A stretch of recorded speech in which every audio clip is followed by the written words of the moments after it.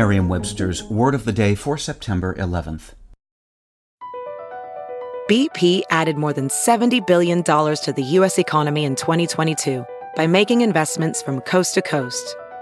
Investments like building charging hubs for fleets of electric buses in California and starting up new infrastructure in the Gulf of Mexico.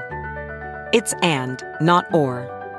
See what doing both means for energy nationwide at bp.com/investing in America.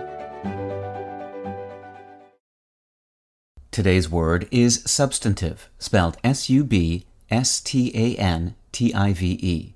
Substantive is an adjective that means important, real, or meaningful. It can also be used to describe something, such as an argument, that is supported by facts or logic. Here's the word used in a sentence from sfgate.com by Nicholas G. Merriweather. Box of Rain adopts a long view of the Deadhead scene, from its mid-'80s heyday before the hit Touch of Grey ended the halcyon days of the band's below-the-radar status, to the post-Garcia era that continues today.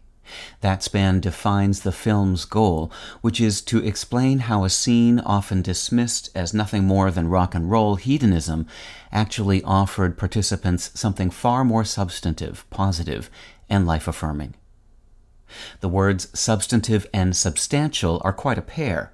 The two have multiple similar meanings, can both be ultimately traced back to the same Latin root, substare, whose figurative meaning is best understood as to stand firm or to hold out, and both made their first appearance in English sometime in the 14th century.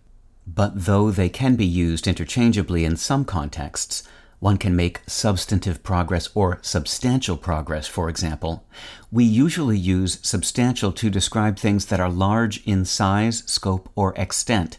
For example, a substantial amount or substantial increase, while substantive is more likely to be used as a synonym of significant, real, or important.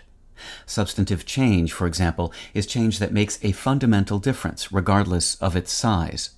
Substantive also functions in grammar-related contexts, describing or referring to nouns and noun phrases. With your Word of the Day, I'm Peter Sokolowski. Visit Merriam-Webster.com today for definitions, wordplay, and trending word lookups.